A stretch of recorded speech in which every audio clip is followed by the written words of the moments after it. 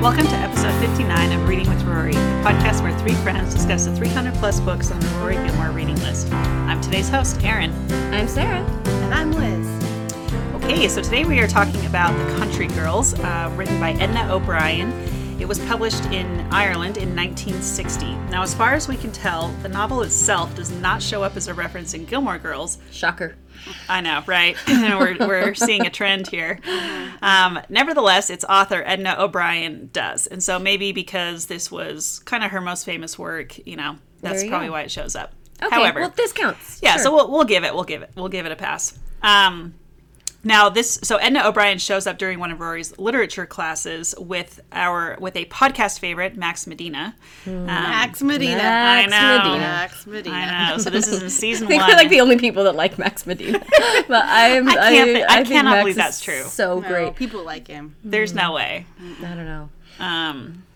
Anyway, well, okay. So this is during one of Rory's classes. This is season 1, episode 11, by the way. So Max is referencing a quote, and he includes a quote. Well, he's talking about various authors, and he references a quote from Edna O'Brien saying that every writer should read some Proust every day. So that is the only reference that we could find. But since it comes from Max Medina, we will take it. And I think we will go with it. Yeah. I'm going to guess that's it. Yes. So speaking of delicious things, what are we eating for Friday night dinner, everyone? Sarah, what are you eating? I've got a little apple cider donut here. Seasonal treat. It's very tasty. Our sister-in-law came and dropped some off that she got from a yummy place far away, and we've been feeling sick, recovering from cold. So forgive if there's like abrupt muting here to cover my sneezes, but I'm having a get well soon apple cider donut that is just doing the trick. Well, that sounds absolutely lovely. Apple cider donuts might be one of the greatest, seasonal desserts, I think. They're real good. Yeah. I'm also having a little just coconut pineapple sparkling water, just Target brand. It's not fancy, but it's very refreshing and yummy. So, That sounds You're having delightful. a lot of fruit involved with your treats. with my sweets, yeah. Although Yeah, that sparkling water's apple not in that exactly donut. sweet. Yeah, exactly. I call it fruit. Yeah, just so much fruit. Yeah, just put an emphasis on the fruit. The apple cider donut. Yeah. Well, okay, Liz, so what are you eating? I was having some soup earlier because it also snowed today. So fun fact, winter's Welcome to here. Utah. So I had some soup and it was pretty delicious actually. So It's a good, cozy, snowy bowl soup. Sunday meal. I like it. Yeah. What kind of soup was it? Well, it was like the Italian wedding soup, kind of, some like little noodles and little meatballs and. Okay. I mean, Sounds great. it is pretty good. I mean, it is just Progresso. I didn't instant. You didn't make pasta soup, yeah. but Liz did make a really good zuppa Toscana. Liz can make a good soup, so we'll give her credit for that. I was trying to put the facade on that it was one of my Yep, really good soups, but it was just Progresso and called on it. fine. It's cool. But it did hit the spot. I mean, I don't normally. It's been a while since I've really just wanted soup, right? Mm-hmm. And here it is. It's come. It's weird how it's Pavlovian. It snows and the sweater goes on and the soup comes out. So we're good. Soup's on, yeah. Well, I mean, it has been kind of warm here, though, so I feel like it hasn't really been a lot of the normal Yeah, we've had a long fall Indian foods, summer. right? It's just been a little bit too warm for that. I mean, it was no one cares about weather. I don't know why I'm even saying this, but actually people care a lot about weather, but it's not that interesting to talk about. This is a really exciting podcast, Utah weather chat. But it was in the 70s earlier this week, so it did just take a dramatic turn this morning when all of a sudden you look outside and there's flurries of snow. So Yes. there it is. Okay. Well, Fun weather. Thanks for the listen. What about you, Erin? Well, I ask about the soup because I'm also eating soup because it's very, very appropriate for today. It worked on you too. What kind of soup are you having? Well, mine is actually fully homemade. However, I did not make it. So my day, as we were kind of talking about, chatting before we started recording, I've had a very, very busy month with work and have been working lots of long hours and all sorts of things. And because of that, me eating food is mostly me buying things on DoorDash because I don't have time to make anything myself. Or I end up like scrounging around and eating whatever I have. So anyway, my roommate, however, made a whole pot of homemade beef stew today and homemade cornbread. Oh, so that's what I have been Why eating. didn't you invite us over? Now I'm offended. Do you remember how that whole thing you said you were sneezing earlier? That's a fair point. Yeah, you stay where you are, Sarah. Anyway, so that is what I'm eating, and it is truly delicious. So shout out to my roommate for making that lovely food. That's intern Melissa, friend of the podcast, even though Yes. she doesn't actually listen, so she doesn't know that we call her that. Nor is she a real intern of the podcast. That's just what I call her that. But we call her intern Melissa because she has given us some ideas and sat in while we have discussed lots of things. So, okay, well now let's move on to our new favorite segment, Take That, Jeff Bezos. So let's talk about where I got my copy of this book. As we're going to talk about in a second, The Country Girls is actually a trilogy encompassing 3 different books, and it was republished, I don't know, several years ago as a full trilogy instead of just the individual novels. So I have the full trilogy, and I got it from a little bookstore called the Bryn Mawr Bookstore in Cambridge, Massachusetts. Aww. This is this is not in the Harvard Square area. There are several in the Harvard Square that we have and we'll talk about. But this one is closer to the Cambridge-Arlington border, which is actually really close to where I lived when I was in Boston. And it's just a cute little store. You walk in and it's just, books from ceiling to floor and wall to wall. And we had a fun little conversation with the owner of the store while we were there. We were there Boston like right before closing. And yeah. So anyway, that is where I got my copy of this book. I love it. I wish I could go. I want to go explore Boston bookstores now. Now that's kind of, you've put me in that headspace. So thanks. Oh, I know. You paint a good picture, Erin. That's for sure. Mm-hmm. Well, that's what I'm here to do. It's all about storytelling, guys, and I'm telling you stories of bookstores. So there you go. If only I knew their history, that would really add something to it. Maybe I should look that up and see if I can find it in all my spare time. I mean, I think it's fitting that it's the Bryn Mawr Bookstore for this. Yeah, women I selling agree. some women books. There it is. Mm-hmm. I agree. Mm-hmm. Okay, well, let's talk for a second. So, just a quick background on the book before we jump right into it. For a book that is as contentious as this one was when it was published, there's kind of a shocking lack of information out there or of critical review of the book. And I think some of that is because, as one of the articles that we'll talk about mentions, the salaciousness of it, or kind of the scandal of the book. The quality and the content of the book kind of got wrapped up in the scandal of its publication. And so I don't know that there have been a lot of people who have critically reviewed this book, even though many, many people call it a seminal work in terms of female Irish authors, in terms of the themes and the other stuff that it dealt with in the book. So it's kind of interesting to try and research this book because there isn't really that much out there. However, as we were just talking about, The Country Girls is a trilogy, so it's composed of 3 separate novels. The first one is The Country Girls, which was published in 1960, and then The Lonely Girl, which was published in 1962, and Girls in Their Married Bliss, which was published in 1964. Our discussion today is going to focus primarily on the first novel, The Country Girls, but we'll probably also reference the other 2 just because they do really go together. And as we'll talk, the end of The Country Girls is not terribly satisfying, and it kind of just leads you right into the later books. But we will focus our conversation mostly on that first novel, The Country Girls.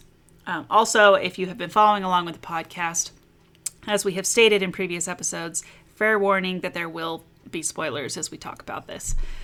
Although, yeah, there will be spoilers, but the end, anyway, there will be spoilers. Cool, we'll just say that. Yeah. Yeah. Okay, so let's talk real quick about Edna O'Brien also, because I think it's important to give a little bit of color on her before we dive too far into kind of the critical or the how the book was received when it was published. So Edna O'Brien was actually born Josephine Edna O'Brien in 1930, and she was born in County Clare, Ireland.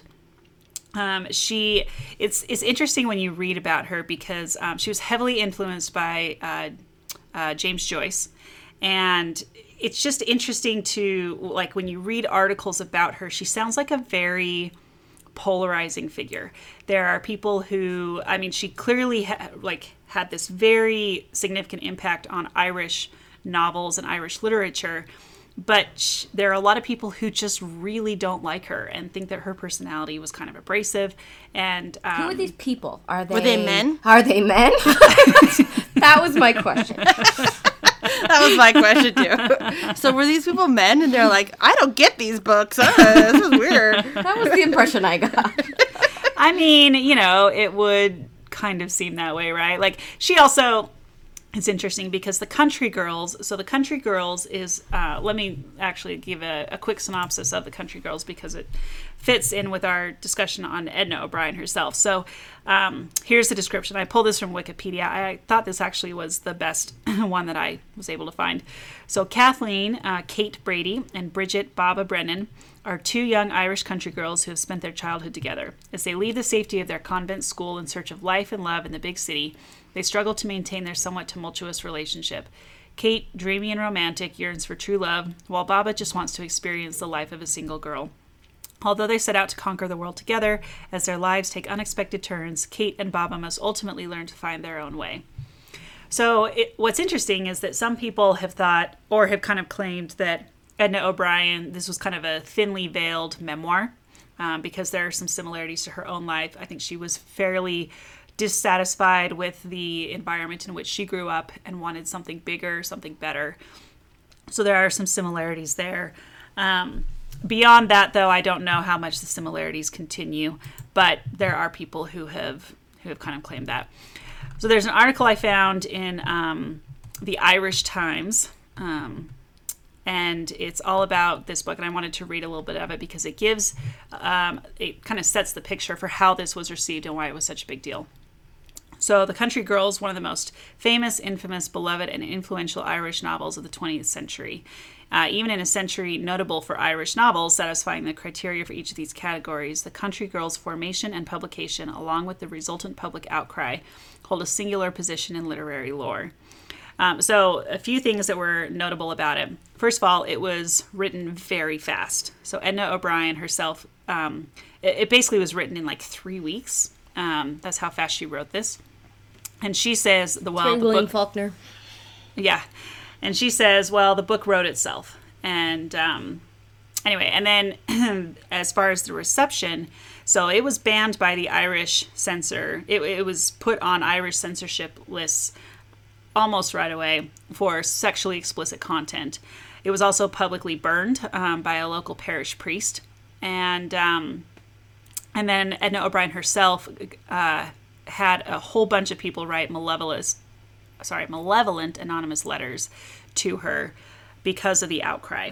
So, so she ended up in this really interesting position where she's both a national pariah and also this like instant celebrity, right? Because of the outcry. It's so interesting how you try to censor something, you try to ban something, and it immediately brings it to everyone's attention, right? Like, I don't know that censorship has quite the impact that a lot of people think it should when they are trying to censor something.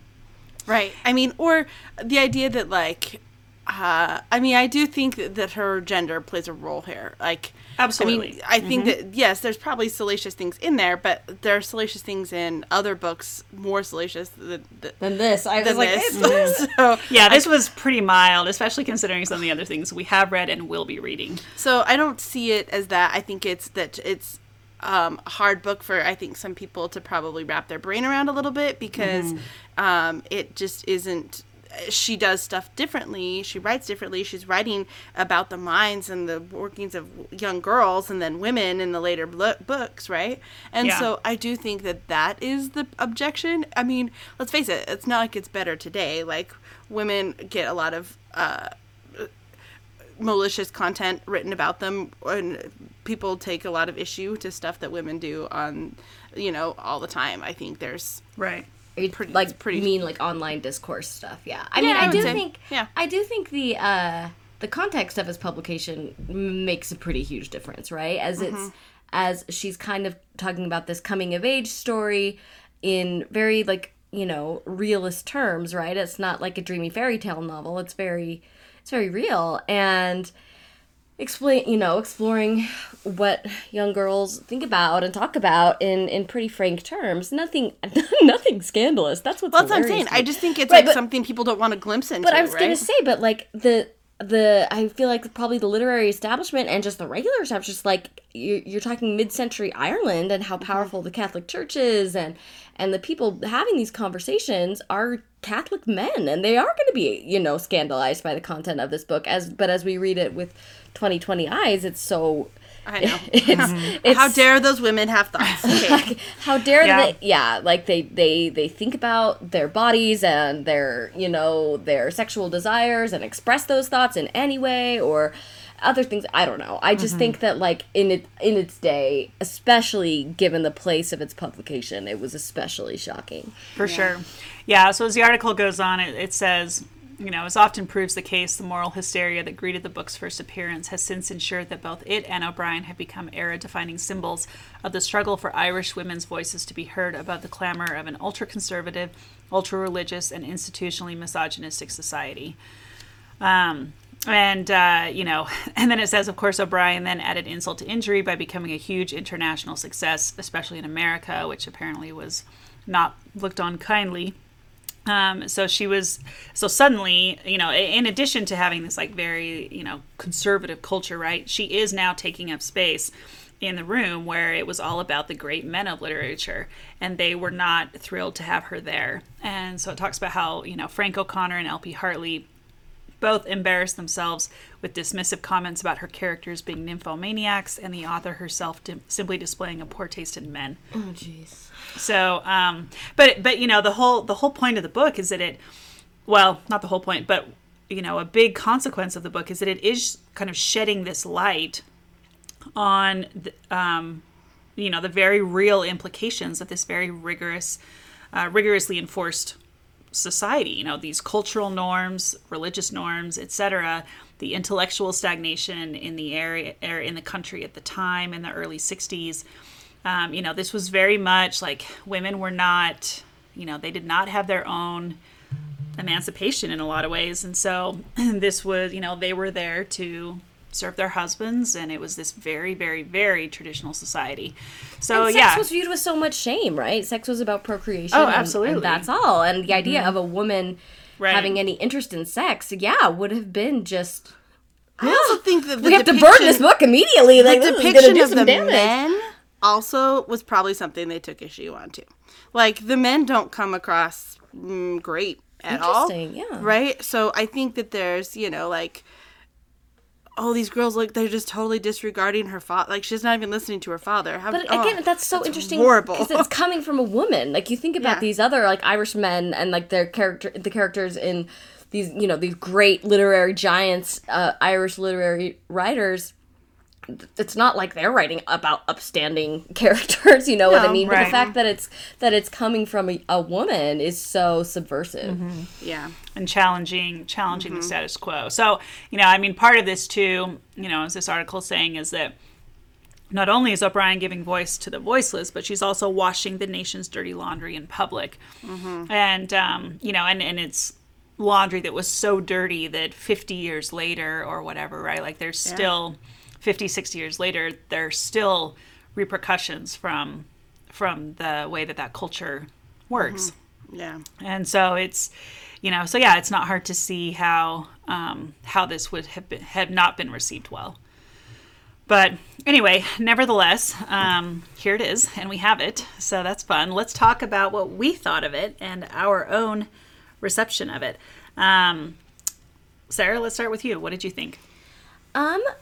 Well, I was in a kind of a tricky headspace, emotional space these last few weeks as we've been trying to get this read for the podcast, kind of negotiating serotonin levels and changing medication. So, like, my brain was a little, like, the book didn't hold my attention. And I think that does, my reason for prefacing that is I don't think it's the book's fault. I think it's, I wasn't, coming into it with it being able to focus on it very well for lots of reasons.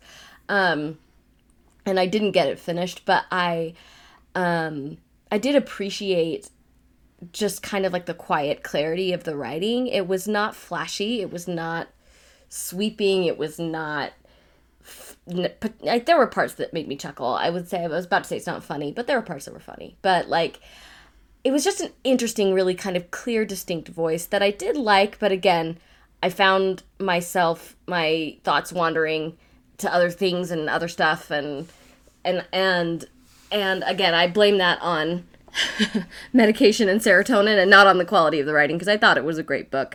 I probably give it like a 4 of what I read, and someday I'd like to go back and give it the focus that it deserves, because I just wasn't, it's 2020. You're just trying to kind of find the right place to just survive and stay above water, and it was just something that I couldn't quite focus to kind of get me there, but anyway.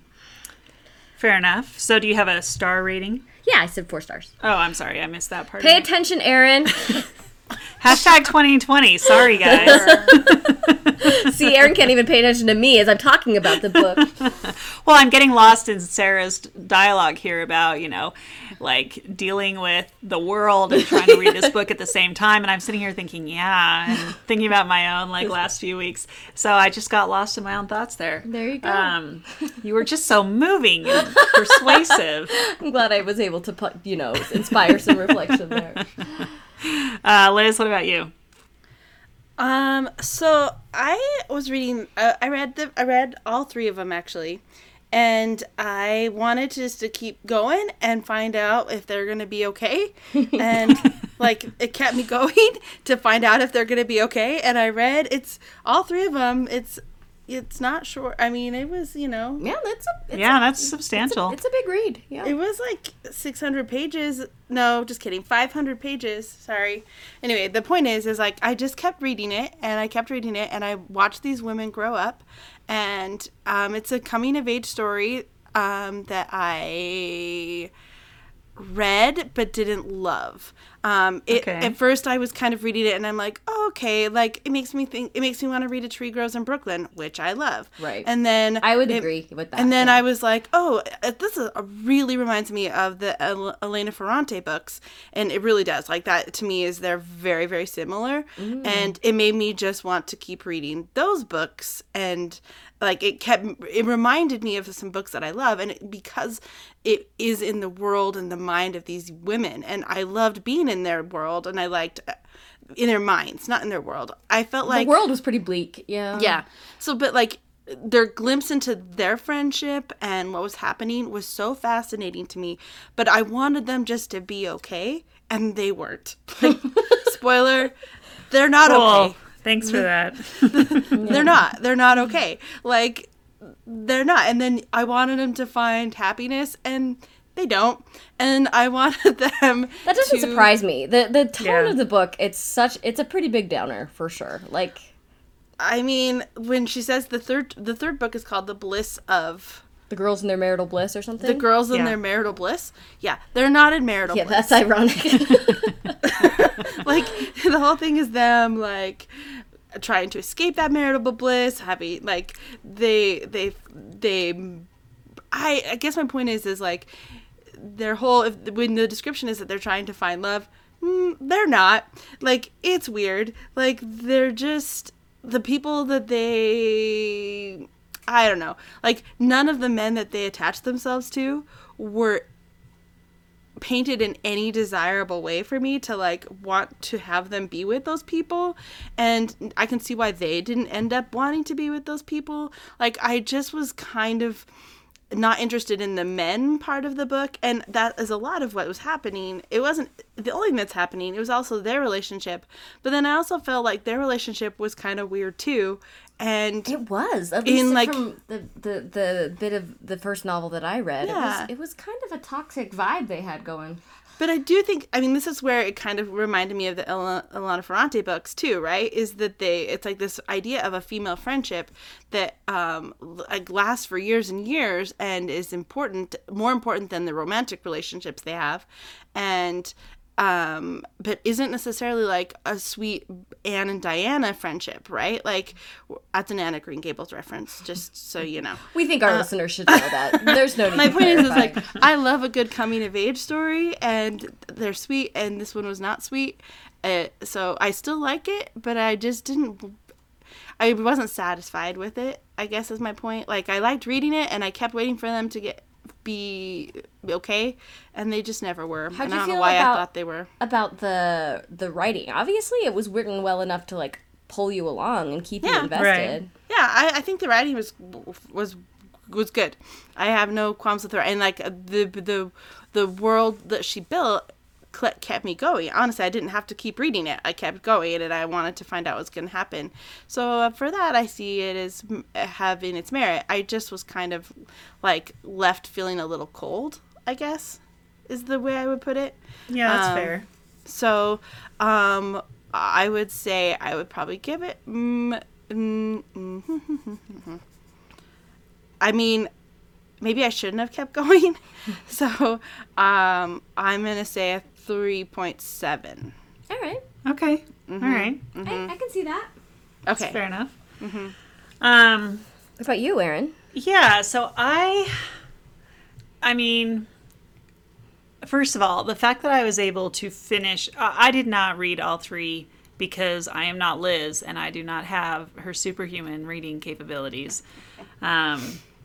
And I'm not even kidding when I talk about those. Yeah, she's a speed reader. It is really impressive how much reading Liz gets through. And I'm like, 15 pages tonight. All I need is 15 pages. Liz is like, I do that in like 10 minutes. Yeah, well, I'm like, I know. yeah, sure. Anyway, point is, so like, in some of these books, they kind of drag, right? Like, you kind of have to pull yourself along through them until it kind of gets to, like Charles Dickens. I love Charles Dickens. I love the stuff he writes, but you kind of have to, like, get yourself through a good chunk of the book before the stories start to merge together and it gets, like, really interesting. And so this one, I actually was very impressed with the fact that, like, I could look up and it would, 30 pages later, and I wouldn't even have thought about it. Like, it was very easy to read. It was very easy. The story kept pulling you along. It wasn't necessarily a fast-moving story. Like, there were some elements of, like, Bel Canto that I kind of felt in that, right? Like, Bel Canto was not a fast-moving story for a good chunk of the book, but it kept pulling you along. And the way it was written, I thought, was kind of a testament to that it could keep pulling you along in this, relatively simple world. That being said, yeah, it's kind of a downer, and it's not terribly, like, I love my happy endings, right? And I can appreciate the significance of realistic writing like this, or, writing that isn't always the fairy tale happy ending. And not that it needs to be, because that's also boring if every book is a fairy tale. But, yeah, like, I wanted them to get some sort of happy ending, and I just kept feeling like, I don't know, even though I didn't finish all three books, I was like, yeah, this is clearly not, this is not written where they end up with a happy ending.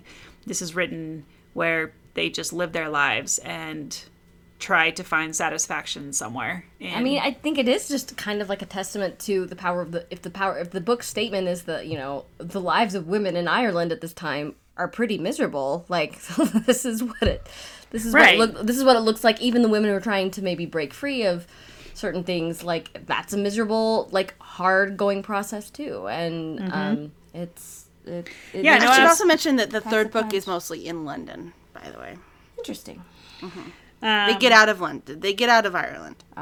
Well, and the third book is also different because it's written. So, like, the first and second books are written from Kate's perspective, but the third book includes Baba's perspective. And it's kind of Baba flipped. is bitter. She is mad.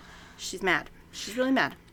Well, not a surprise. I mean, you can see that coming, like, you know, miles away. Like, as soon as the book starts, you can tell that's the direction that she's heading. And I'd get frustrated with certain things. I was really frustrated with Baba. I did not like her, and I did not like the relationship that she and Kate had. Like, I mean, there were times when it was, you know, they were looking out for each other, but part of me wanted to be like, come on, Kate, like, be your own person here. Like, stand up and be your own person. And why are you giving her your mother's favorite ring when you know that, like, she's not going to care about it, and she's not going to, you know, like, why are you letting her do some of this?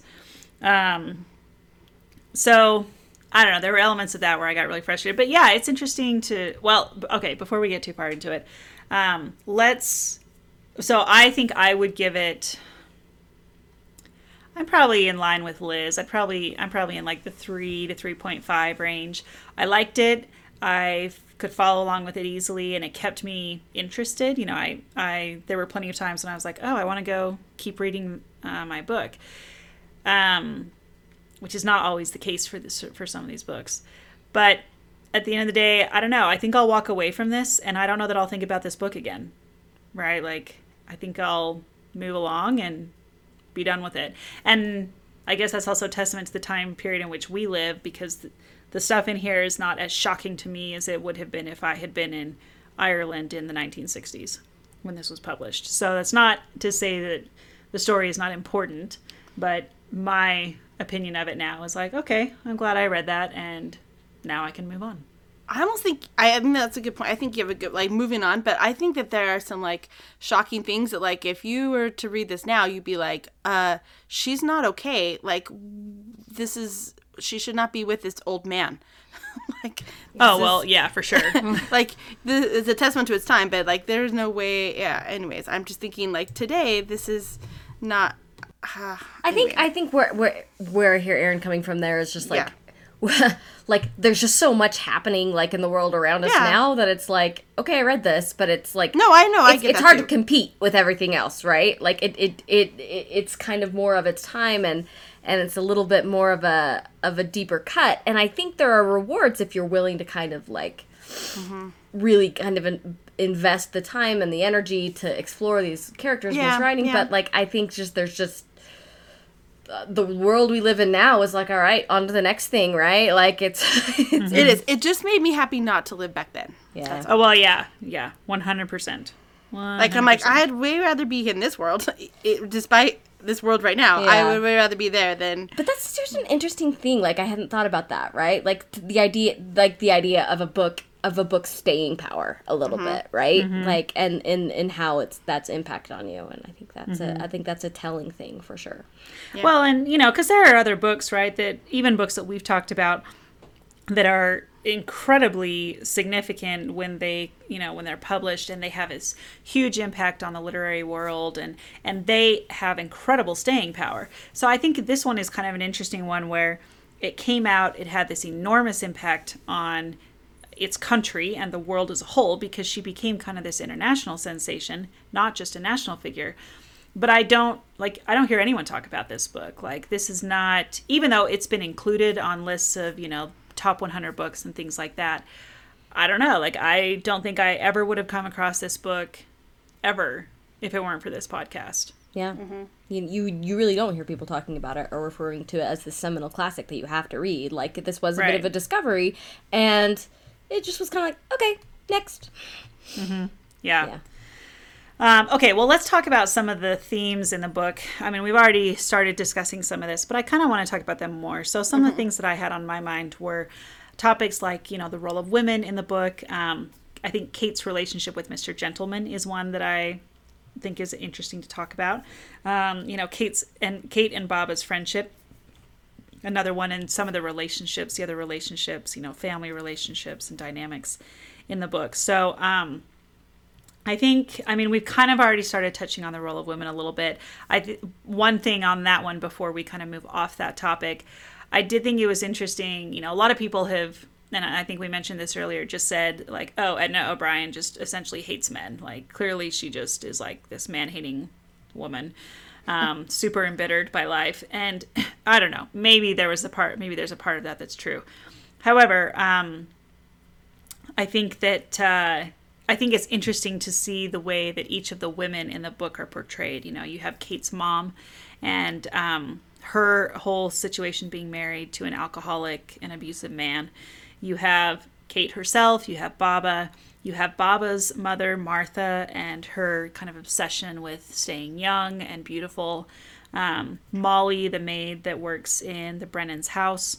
Then you have like Mrs. Gentleman and her like nervous breakdowns and kind of hermetic, reclusive lifestyle. You have Joanna, the house or the landlord, I guess. Yeah, Yeah. they're landlords. In Dublin, yeah. Yeah, in Dublin. And you have the shopkeeper's wife, the grocer's wife. Why can't I remember her name at the moment? Anyway, like you just have these... And the nuns. Don't forget the nuns. Oh, good heavens. How could I forget the nuns? Anyway, so it's just like the way that each of these women are portrayed. I don't know what you guys thought, but they all had this element of like real unhappiness attached to them. And they were all dissatisfied with some element of their life. Well, the nuns were just like generally mean. They weren't, there wasn't a whole lot of character development with the nuns. No. But Kind of a character. yeah, they were just kind of there. I feel like most of the women had a lack of like control over their lives, right? I mean, I do think the idea of the lack of control is as a universal experience for all these women is a really interesting one, right? Like even, you know, these girls that are so young that don't quite know, and even older, right? Sometimes you don't know how to... Like they have less control when they're grown women. Right, but to articulate what that is, right? Like I think it takes... I don't know that these women had the ability to look at their lives and clearly assess that was what was the problem or what, you know, I don't know. So, but I was how that pretty looks proud even of in young children. Baba and Kate when they knew that they weren't happy at their school, right? And they figured out a way to get sent home. Like they made it work for them. They took their lives into their control and they went up to Dublin and took control of their lives, right? Like I felt like that was the empowering of those two, is that they did try and take control at one point and then they would lose it again, which is what happens in lives. So that makes sense. Yeah, it's realistic. yeah. But Yeah, I mean, I don't know that I would call that control. So, I mean, yes, they did, but I almost felt like it was just a very, like, reckless, you know, they had no plan, right? Like, even when they were leaving the convent, Kate's like, you know, are they all going to be mad at us when we get home? Like, you know, what happens when we go home? they just don't tell anyone what really happened. They all skirted it under the rug.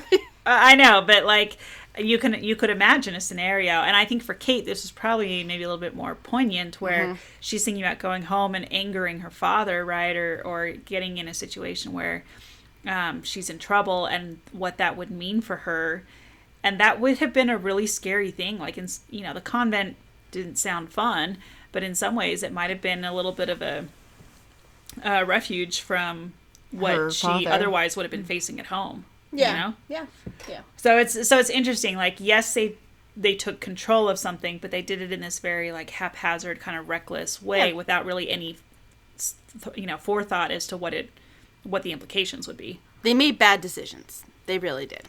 Like, Yeah, they Right. really did. Like I think that's a clear point. They made bad decisions, but they were their decisions. They were owning those decisions, and it was, you know, like, yeah, there's a sense of like chaos to that maybe doesn't. Control doesn't feel like the best word, but I can also see just being like, this is my life and I'm going to do what I want.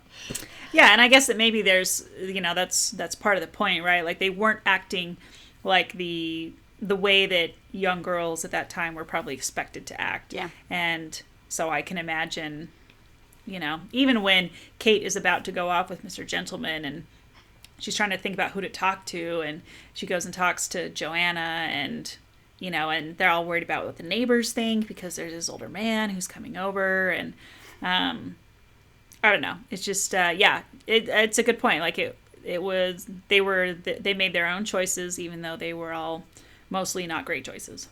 Yeah. all the way through. All the way through. On More that bad note, choices. let's talk briefly about Kate's relationship with Mr. Gentleman and kind of the role of the men in the story, because I do think that is interesting, and I want to talk about that before we kind of move on. Yeah. So, any thoughts on that? The first time I got an inkling of what was going on there, I was like, oh my gosh, are you kidding me?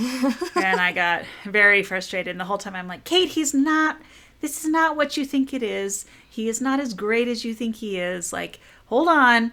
Like, wake up, honey. I know. I kept thinking, oh, if only her dad were really a good person and she wouldn't need this from Mr. Gentleman. Right? Although I thought Mr. Brennan was actually one of the better men in the story, right? Like, more, I don't know, upstanding, responsible, I guess. But even Baba was like, okay, Reginald, like 80-year-old man who I'm gonna like spend all my time with, I guess, and who may or may not have been married. I don't know. I guess if you're just like looking for someone to take care of you and spoil you, which is, I think, somewhat, and compliment you, which is what they seem to get out of all this. I don't know. Yeah. I was thinking about just, that point you made about Kate looking for like a lovable father figure in Mr. Gentleman, but I even think it made me think about Hickey, right? Like Yeah. right? Like that seemed to be a really positive male force in her life that she lost, and maybe was looking to replace that kind of affection. I don't know. I didn't finish it. Hopefully something bad didn't happen with Hickey, but he just disappears. Well, yeah, he just goes away. He goes to Right? But, London, and we never hear from him goes to again. England, yeah, Like, and she when I has was to send him reading eggs, the foreword of this and book, Baba makes and they fun of her mentioned for it. Mr. Hickey, I'm like, oh, I don't want to read any more of this foreword because I don't want to spoil it. Like, obviously, it's gonna, like, there's gonna be like a Princess Bride kind of thing here, right? Like, where the farmhand is her future.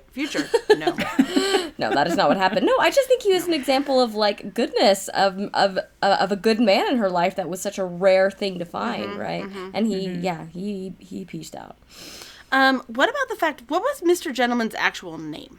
Because in my notes, I just wrote. I don't think he had one. Did he? No, How he did. He interesting. did. It was a French. It was a French. Oh, that's right. It was name. a French name, and it was Du Maurier. I remember thinking that because I was like, oh, like Daphne du Maurier. Yeah. Yeah, it was. They mention it once at the very beginning of the book. Like, so I mean, I just was really struck by how we have to keep calling him Mr. Gentleman. Yeah. Because, like, for even sure, after he she wasn't. thinks she's in love with him. Yeah, it was just like the I guess the romanticized version of this like hero, right? I don't know if he's a hero, but anyway, the point is that he, as a gentleman, and she wasn't a lady, and for her to have like this attention was more than she could withstand, right? It was just creepy. Not my idea of like, oh, this is a fun book to read. Ooh, isn't this romantic? Yeah, no, Right. And I'm like, oh, surprise, surprise. He wants a secret, and he is not going to run away with her. Spoiler. I know. Well, and I just felt so bad for her because I was, even when they're talking about going away, and she's talking about coming back and wanting to build this life with him and all the things that one would naturally want out of a, good relationship. And he's, just basically like, yeah, no, that's not where this is going. And I don't know. I was like, oh, Kate, like, this is not going to end how you think it's going to end. And she was so naive about things too. Like when Joanna's telling her, don't come back, full of baby, or however she phrases it. And Kate's sitting there thinking like, oh, that's not how, like, only married women get pregnant like a while after they've been married. And I'm like, okay, someone needs to talk to you. Like, you need. And even when Baba assistance. did try to talk to her, because Baba was afraid she was pregnant, they didn't know. They were so clueless. Like, that was evident. Like, even up through, they were just clueless about it all. Like, they had no knowledge whatsoever of how things work. That was frustrating. Well, and it makes sense because you have, well, first of all, Kate is almost an orphan, and her mother's not around. Her mother, certainly, if she had continued to live, probably would not have had a very good opinion of sex and of, like, healthy sexual relations, and probably would not have taught Kate the same. In fact, Kate talks about hearing her mother's voice and knowing how disappointed her mother would be at this, love of this little tryst she's having with Mr. Gentleman. And then, I can just imagine that women didn't really talk about sexual development very much at this time, right? Like, this was not, Sarah, as I think you said earlier, like, this was not how they viewed intimate relations. And so, you have these girls who know nothing and are kind of out there in the world, just kind of at the mercy of these older men in some ways. Yeah. So, okay. Well, any other favorite characters or relationships or things that you guys found noteworthy? I do think the relationship between Kate and Baba is a pretty interesting one, as far as just like exploring the dynamic between young female friendships. As Liz said, it's no Anna Diana, right? It's not heartwarming, but like I do think there's something really recognizable in it that probably a lot of women maybe might identify with from their own childhoods, right? Like you found yourself friends with like their rivals, and like Baba's pretty mean to her, but like Kate's like craving her approval, and like I think there's like an interesting like weird competitive, I think, and protective. They're kind of protective of each other too. Yeah. But I just do think that at least initially, the nature of that relationship for young girls is being like, oh, this person's really mean to me. Why am I friends with them? I don't know. I found myself in friendships like that as a kid, and maybe it's just like it speaks to Kate's character and Baba's character in interesting ways, right? Like, and I think that dynamic is not uncommon. Yeah, I actually thought their relationship was my favorite part too, right? Yeah. Like I said, I think in what I liked about it or didn't or whatever is that their dynamic is the one thing that stays true throughout the book and throughout the other parts of the book, but that they consistently are kind of protecting each other, but also like pushing each other, and they part ways from each other, and when they're apart they make dumb choices, then they come back together at the end. I mean, like I just think that seems so realistic in some friendships, right? There's some that aren't like that, obviously, but that just seems like every friendship isn't magic. Yeah, but it's complicated. It's like you can, you oftentimes are really, really mean to the people that love you most, or the people that you love the most, I should say, and maybe that was a weird way for Baba to express affection and loyalty, and it's just, I think it's also very clear that, Baba was dealing with her own issues and her own dissatisfaction at the world and at what she was seeing as the path before her, and looking at, her own mother, and, and probably also just craving some attention. I don't know how good her relationship was with either of her parents, really. Like, there were times when it seemed like she was kind of neglected, maybe, and other times when it seemed like they were a little bit closer. And so I can just also imagine that a lot of that is, acting out as a result of just general frustration with life. And so, naturally, as you said, Sarah, like, she'd take it out on the person who was there for her, and that was Kate. And vice versa, right? And because we see it from Kate's perspective, but it's also pretty clear that Kate is not, wholly innocent in her interactions with Baba either. But anyway, yeah, I don't know. I don't know that was my favorite part of the story. I thought it was interesting. It frustrated me a lot of times, but yeah, I don't know. Well, it just evolved in so many different ways, right? Like, when it started out and she was like, oh no, I'm going to be able to go to school. She's a very bright person, Kate is, right? And I'm going to be able to go to school, but that means I'm going to have to ride with the Brennans are going to give me a ride, and I'm going to have to be embarrassed. Like, Baba's going to have to, like, I'm going to have to kind of humble herself and kind of be in this inferior position with Baba. And that's kind of your first introduction to her. And then you think, oh, well, but Baba didn't look down on her for that. Like, that was in her head of like something to be worried about. But Baba really had other things that she focused on, and so I just thought it was kind of just an evolving perspective of like what they worried about and what they brought out in each other, and how they, encouraged. Like, I don't think Kate would have ever gone to Dublin if Baba didn't go. Like, they had to have each other. Yeah. And I think they, pushed each other. They didn't do the identical things. They were very different personalities, but they definitely were the, like, driving force of the story, for sure. Yeah, that's true. It's very true. Okay, well, on that note, let's talk about pop culture. So, perhaps unsurprisingly, there's not a lot of pop culture based on the Country Girls. However, there are some fun things that I wanted to bring up. One, there was a movie made. There have actually been, it looks like, kind of a couple of adaptations, screen adaptations of this. But one of the ones that caught my eye was the 1983 movie with Sam O'Neill as Mr. Gentleman.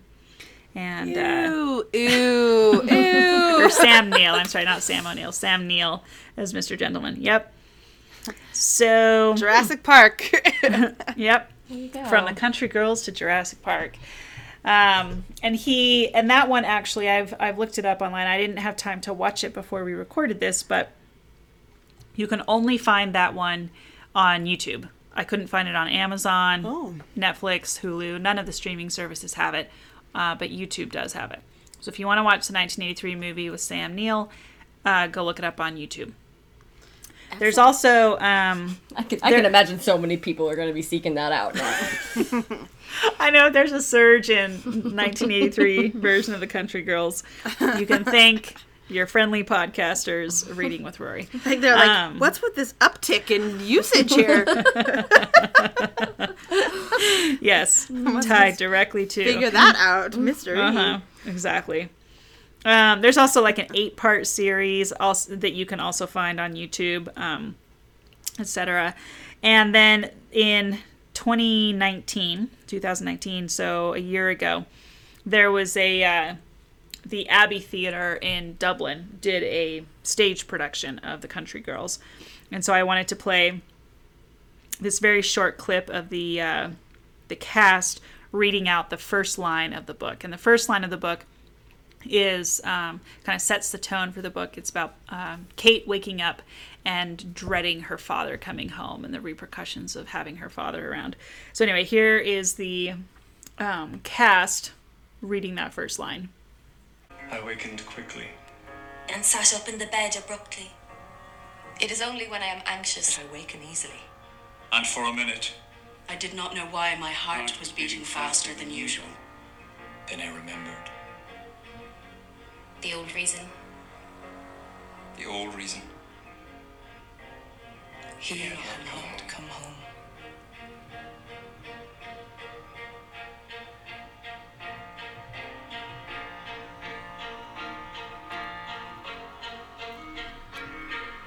Alrighty, so there we go. That sounds very first dramatic. I know, it does sound very dramatic, doesn't it? Well, that first part is dramatic. Like, she's hiding from her abusive dad. Her mom basically, drowned herself, right? Isn't that what The I remember implication. happening? Yeah. Yeah. Like, she does have this, like, dramatic parent. Like, I can see why, like, this beginning of a dramatic, like, story. So that makes sense for it to be very dramatic. Yeah. Okay, that's fair. The music was just kind of a lot, that's all. Yeah. Anyway, so there you go. So I think every so often a stage production will come around and kind of like a made-for-TV movie, but really that's about it. I mean, for as big a figure as Edna O'Brien is, and there have been other there are other interviews of her on online that you can find. She wrote a memoir not too long ago called Country Girl, just Country Girl. That's and confusing. Anyway, so there are some interviews with her talking about that memoir that you can find online, and we'll post some of those on our website. Is she still alive? She is. That is a good question. Let me check. She was born in 1930, and yeah, she is still alive. Mm-hmm. Right. Edna, hit us up. Yeah, there you go. We'll interview you. Yeah. And she had. If you like men. I can't wait. I'm going to get to the bottom of this. So her memoir, Country Girl, was published in 2012, actually. She lives in London currently, it looks like. So, anyway, there you go. So that is the Country Girl. All right, so moving into our favorite segment, let's talk about what we are inspired to do now that we have finished this hidden classic. Sarah, what about you? Oh, no, I knew you were going to come to me first. I mean, I don't know. I was inspired to call my psychiatrist to make sure my meds are at the right levels. Way to go. That's Okay. important. I'm glad that happened. Yeah, that's important. A lot of women in this book probably could have used real. a similar situation. Yeah. Okay, all right, Liz, what about you? Well, I remember, I mean, I told you it left me kind of cold, right? But Yeah. I like a good coming of age story. So I just read The Blue Castle by L.M.M. Montgomery instead. And loved that. It was a great afternoon I spent. I'd never read that one. That's like more like I'd never read her before. And I comforting than a loved good it. L.M. Montgomery book. Yeah. Okay, that's great. It didn't leave me feeling cold. It wasn't realistic at all, but it did not leave me feeling cold. So read that if you want a different approach. Go ahead. All right. And I have to say, I think that the way you describe it of, left you feeling cold is totally on point, because that's very much how I felt about it too. I thought it was interesting. It kept me going, but it did not leave me with any sort of like warm, fuzzy feeling. Yeah. That's okay. It doesn't always have to, but No, sometimes it you want a doesn't. book that does. Yep. And then you read The Blue Castle, and it's great. And you do. I'm excited. Yeah. I mean, this was a tough one. I kind of walked away thinking, oh, at some point I'd like to finish the other two novels. And then I'm thinking, oh, at some point I'd like to watch the 1983 movie. And then I was like, yeah, but I probably won't. So After you read the Count Monte Cristo. Is unabridged. yeah, I have a few books that I have to go back and finish before I start anything new. So, I am not Liz. So I guess what it inspires me to do is to continue to finish the books that we read. That's really what I'm inspired to do. That's a really out of this. It's a sense of accomplishment that comes with that. Oh no. There really is. I was so proud of myself when I finished this one. So, all right. Have you read The Country Girls? What did you think? Please come join the conversation with us on Twitter, Instagram, and Facebook at Reading with Rory, or you can find us on our website at readingwithrory.com. You can also follow us on Spotify for playlists inspired by the books we read. I am not completely sure what we will put on this playlist, but we have lots of great playlists on Spotify, so go check it out. Also, See please Angela's Ashes. Yeah, just go listen to Angela's Ashes. We'll make them the same thing, because they kind of have very similar tones to them. Also, don't forget to leave us a review. We love to hear how we're doing, and we love to find new listeners and reviews to help us. So please go leave us a review online and share this with your friends. It's really fun. And I do want to give a quick shout out to friend of the podcast, Kelly, who I think is maybe one of the few people aside from the Thomas family who has listened to most, if not all, of our episodes, which is really fun. So anyway, go leave us a review. All right, next time on Reading with Rory, we're going to be discussing Cousin Bet by Honoré de Balzac. We are excited for that and hope that you will join us. Thank you for listening and reading along with us, and we will catch you next time.